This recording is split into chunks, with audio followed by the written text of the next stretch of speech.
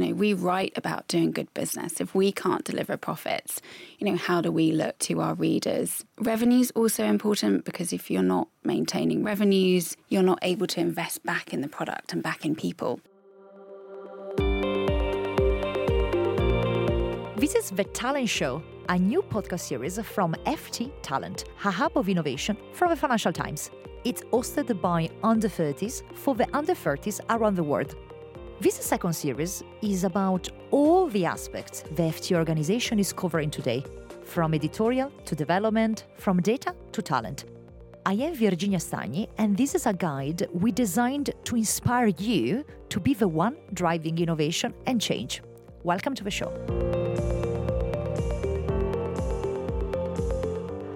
Good morning, or good afternoon, or good evening. It really depends on when you're listening to our FT Talent Show. Today, I have here with me Sophie Martin, that is the Deputy Chief Financial Officer of the Financial Times. How are you, Sophie? I'm really well. Thank you for having me. It's great to have you because, as you might know, a lot of our challengers and listeners do study business and economics and finance.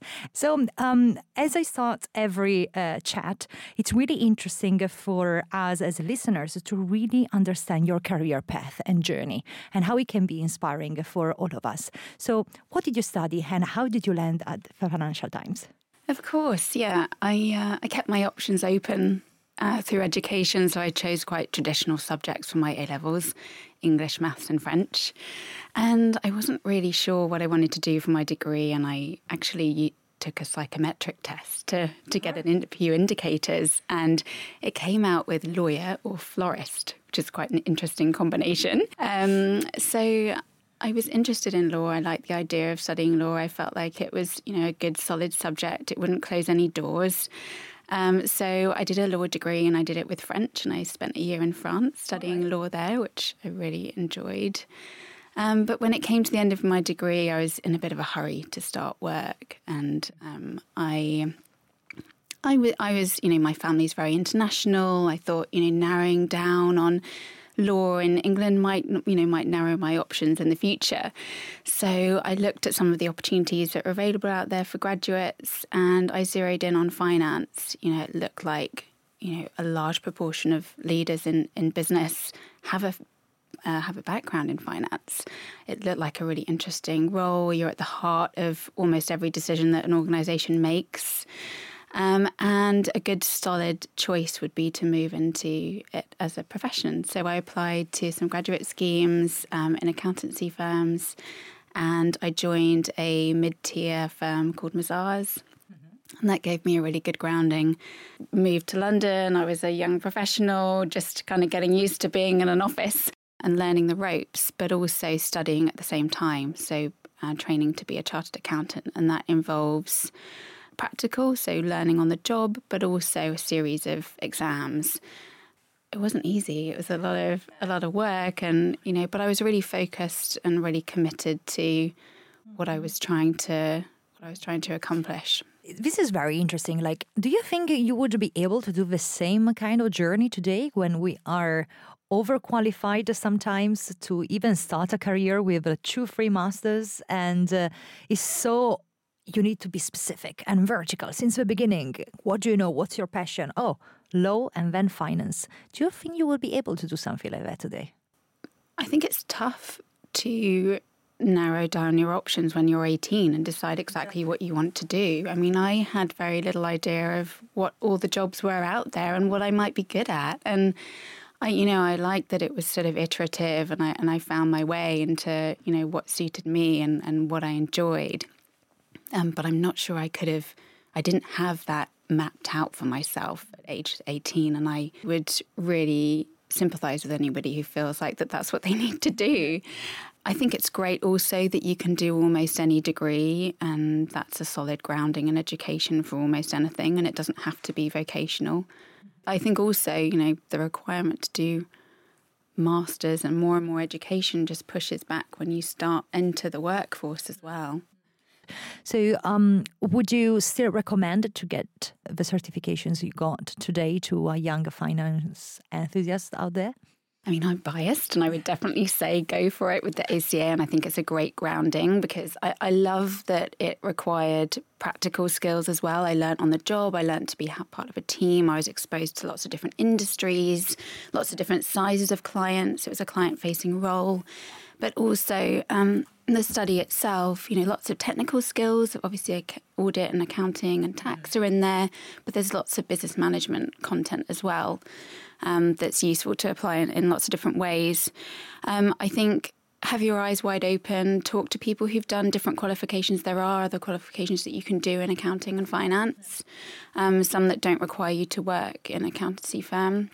You could join the FT and do CIMA or ACCA, for example, or any other industry. And also just be ready for some hard work because it does involve some sacrifices to study and work at the same time. So hats off to anybody who undertakes it, but stay focused on the prize and what you're trying to do. And Sophie, how did you land to the Financial Times? Why visit the decision? I was really excited when I saw the job description at the FT. Not just the role, but being part of the Financial Times. I have a real affinity with the brand, and I did from the very beginning. It stands for quality and high standards, and I knew that it would be somewhere where I could deliver my best. And I felt passionate about what the FT was trying to do, its mission. So I was really excited and thrilled and couldn't believe that it happened to me. What did it take to get into the Deputy Chief Financial Officer role? Like, what were the different kind of roles that you had the opportunity to see in this journey? That do you think would you think that are interesting for younger people that might think about joining the finance team? The role that I joined to do was partnering some of our magazine and events products in what we call the FT Specialist Portfolio today, Investors Chronicle. And then the opportunity came to support what we now call the FT Professional business, which is our corporate licenses business, where we offer FT.com access to corporates under enterprise licenses. And we were just launching that model. I think my next step was into a portfolio role where I reported numbers to the CEO in terms of how the whole group was performing. And then an opportunity came up in Pearson. That was a VP finance role. So I applied for that and got it. And that was really exciting and gave me exposure to, a bigger size of business, a bigger portfolio, a FTSE 100 environment. And they just restructured the business into more of a matrix structure. And finance was really leading the way in terms of how that was put into practice, where the lines of accountability are drawn, how we reset strategy for the different groups were established. And there's a different kind of pressure in finance in a FTSE 100 business because you're answering to investors on a quarterly basis and explaining your performance. It was fascinating and I really enjoyed my time there. And then you came back to the Financial Times. What do you think is the most important financial metric to really try to track and see the performance of a media group within the media ecosystem? And how do you feel about the FT financial strategy around these metrics? Yeah, for us, profit is really important for a sustainable business over the long term and to give us credibility across the market. We write about doing good business. If we can't deliver profits, how do we look to our readers and the market? So profit is important, maintaining a sustainable business model. Revenue is also important because if you're not maintaining revenues, you're not able to invest back in the product and back in people. So I would say revenue, profit, margin are important across any business in terms of financial metrics. But we obviously track non-financial metrics too. And which are those? So at the FT, part of our core strategy is growing a recurring revenue base. And that comes from building a robust subscriptions business. So we track closely our paying audience. We also look at stickiness, so whether they're likely to stick around. And so we look at engagement, whether they're coming back to our product regularly, and retention rate, whether they're willing to renew. and the average price that they're willing to pay. Media is no different from other industries. The kind of sustainability and how healthy the business needs to show and needs to be is quite important. Let's go back to a bit of career tips and advice. Let's imagine that some of our listeners might be very interested in the M&A world at the moment. And I think that's a very hot part of your department. It's very intriguing. It's super fun. Can you tell us a bit more about merger and acquisition at the FT? What does it mean? And how can it be cool for someone out there interested in M&A to join? Yeah, I mean, before I took the role in Pearson, I was involved in a transaction and I really enjoyed it. I got a real buzz out of being part of that team, and it's exciting. You're sort of courting a new business, and you know, there's an element of selling what we have, finding out what they have. It's a bit of a game. And then the role that I came back into the FT to do from Pearson was actually leading our corporate development function. I was the only one. I say leading, but it was me, and also driving forward our synergy program with Nikkei. So that was the role I came in to do, and I was involved in several acquisitions. So I think finance is a good grounding for a role in M&A if that's what you're interested in. I think it's where a lot of opportunity is for us. We're very active. Nikkei's very supportive of us growing our portfolio and using acquisitions to deliver growth and brand extension. I think it's quite interesting to see how a media group like ours is trying to expand and test as well new areas and new industries. How do you see the next acquisitions coming, or the things that you have recently done as an M&A team and division? Actually, like, these are the kind of things that we're looking at as a media group. Like, these are the new, like, is it data, events? What kind of tools? Can you tell us a bit more about that? We are definitely attracted to businesses that have a recurring revenue base, that deliver, have the potential to deliver profits, that businesses where we can amplify their growth through our brand, our infrastructure, our expertise, our playbook. We recently took a majority stake in Endpoints, which is a biopharma news business. So that ticks all the boxes. It's US based. We can bring in our expertise, help them to deliver their growth plans. Oh, that's great. And I know as well that Alpha Grade Media Limited and Longitude Research have been our two great acquisitions. Can you tell us a bit more about what they do? They're both content businesses that support clients in delivering a message. So Alpha Grid is more journalistic led. So it tells a story using different creative formats, whether that's doing an audio for clients, podcasts, pop-up newsroom, video, animation. Longitude is more based in thought leadership and research. So they'll do research and they'll draw interesting, distinctive insights and develop a message for clients based on that. So they're sort of similar in terms of purpose, but quite different in their approach.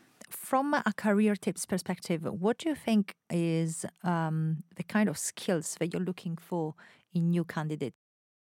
I think curiosity, willingness to learn, a good attitude, being a team player, having an interest in the role, demonstrating a good understanding of our business and some research in our business and understanding what we're all about. We just started a graduate scheme in our department last year, which I was really excited about. We've also had good success with our interns, by the way. We've had a summer intern program, and we're just entering into our third year, it's been brilliant. So one of those interns took the graduate role that we created in our team, and she also attended news school, and it can be really refreshing. Having a new perspective and somebody who hasn't had lots of experience in finance and asks good questions and is keen and excited to be there. And yeah. Okay, that's great. So if you're listening to this, definitely check out potential internships and graduate schemes coming your way from the financial team. And in terms of freshness, one of the different part of this podcast is that we get two young people, if we can say so, but definitely bright minds, as I rather say, to join us in the podcast studio. So let me welcome Owen and Pavel to ask you, Sophie, a few questions today. Owen, what did you study? Where are you coming from? Tell us a bit about you. Yeah, of course. So I'm Owen Chen. So nice to meet you guys. I was from Hong Kong, China, and I was living in Singapore for 5 years. And currently I was studying in UCL, majoring in management science in my second year. I was very interested in finance, especially mergers, acquisitions. And I'm going to do a summer intern in Berkeley. Okay, great. So Owen, what's your question for Sophie? So, I was very interested in M&A's mergers acquisition and going to do a summer intern in just next month. So, given your intensive experience in FT and now is the CFO, so it was really impressive. So, I guess my question would be like, for me, going to do a summer intern. So, what's the things that I should be taking note of and how I'm gonna, to convert full times to a full time job and also like. How I gonna know like M&A is that's the destinations I gonna be, or there's other divisions in banking, so finance industry as well. Congrats on the internship. That's really exciting, and I definitely think it's a good way to learn and make the most of the opportunity. Ask questions, put your hand up to get involved in projects, make it known that you're interested in certain topics, and they might be able to steer you towards being involved in anything that you're interested in. So I guess the opportunity is there for you to make the most of it, and that they'll want you to have a good experience. So partner with them to make it a success, I would say. Great, thank you very much. Pavel, what about you? Hi guys, nice to meet you. It's a pleasure to be on this podcast. So my name is Pavel. I'm currently studying economics at UCL. I'm mentor for Economics and Finance Society. I'll be joining Goldman Sachs this summer. My question to you is regarding your career at the Financial Times, as well as the transition you made in the middle of your career to Pearson. We talked a lot about joining the FT, but what made you stay? And what advice would you share with young professionals who might also be making such career transitions? I really feel passionate about what the FT is trying to do, and that's the thing that's kept me here. As I said, I think earlier, I just feel really an affinity with the product and the purpose, but also the people. I think it's really important that you surround yourself with people that inspire you, that interest you, that help you to grow, that keep you motivated, and the FT is, as Virginia was saying, is, a diverse and inclusive place full of all sorts of different and smart people. We're really fortunate at the FT with the brand that we have, that we attract some really talented people. So I think choose a business that inspires you, look at the people that you'd be working alongside. Are they going to get the best out of you? Are you going to enjoy spending time with them? Are you going to learn from them and grow? And I think, transition is good. I think, don't trade in the trust and reputation that you've built at the place that you are too quickly. But equally, making a move somewhere else will help you, expose you to different circumstances, different stakeholders, different types of working, different products, different industries. I would say make the most of any role that you have within any organisation. Stretch it to the max, look if there's an opportunity to grow within that business, and if there isn't, that's okay, make a move somewhere else. Your career is yours to own, and you're in control of those decisions at every milestone that you faced. Thank you very much. Thank you. I think this last point that you made is so interesting. You're the master of your own path. And I think it's very important to think what makes you feel good, passionate and fulfilled. So thank you so much for this piece of advice. Owen and Pavel, thank you so much for being with us. Of course, thank you, Sophie, for your insight and your time today. Thank you. This has been The Talent Show, which is produced by the FT Talent team, Aya Al-Shihabi, and me, Virginia Stagni. Our podcast producer, editor and sound engineer is Arturo Ochoa, and our social media producer is Letizia Clementi. Our music is by Dennis Kishuk. Check out all of the Talent Show episodes at fttalent.ft.com, subscribe wherever you get your podcasts, and follow FT Talent on socials for updates. Until next time, and keep listening.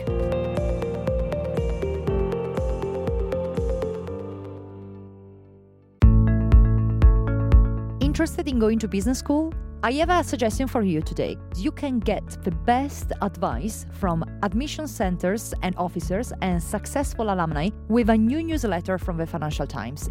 MBA 101, a new weekly email series. You can learn everything you need to know about applying for the best MBA programs out there in just 6 weeks. Sign up MBA 101 on the Financial Times website.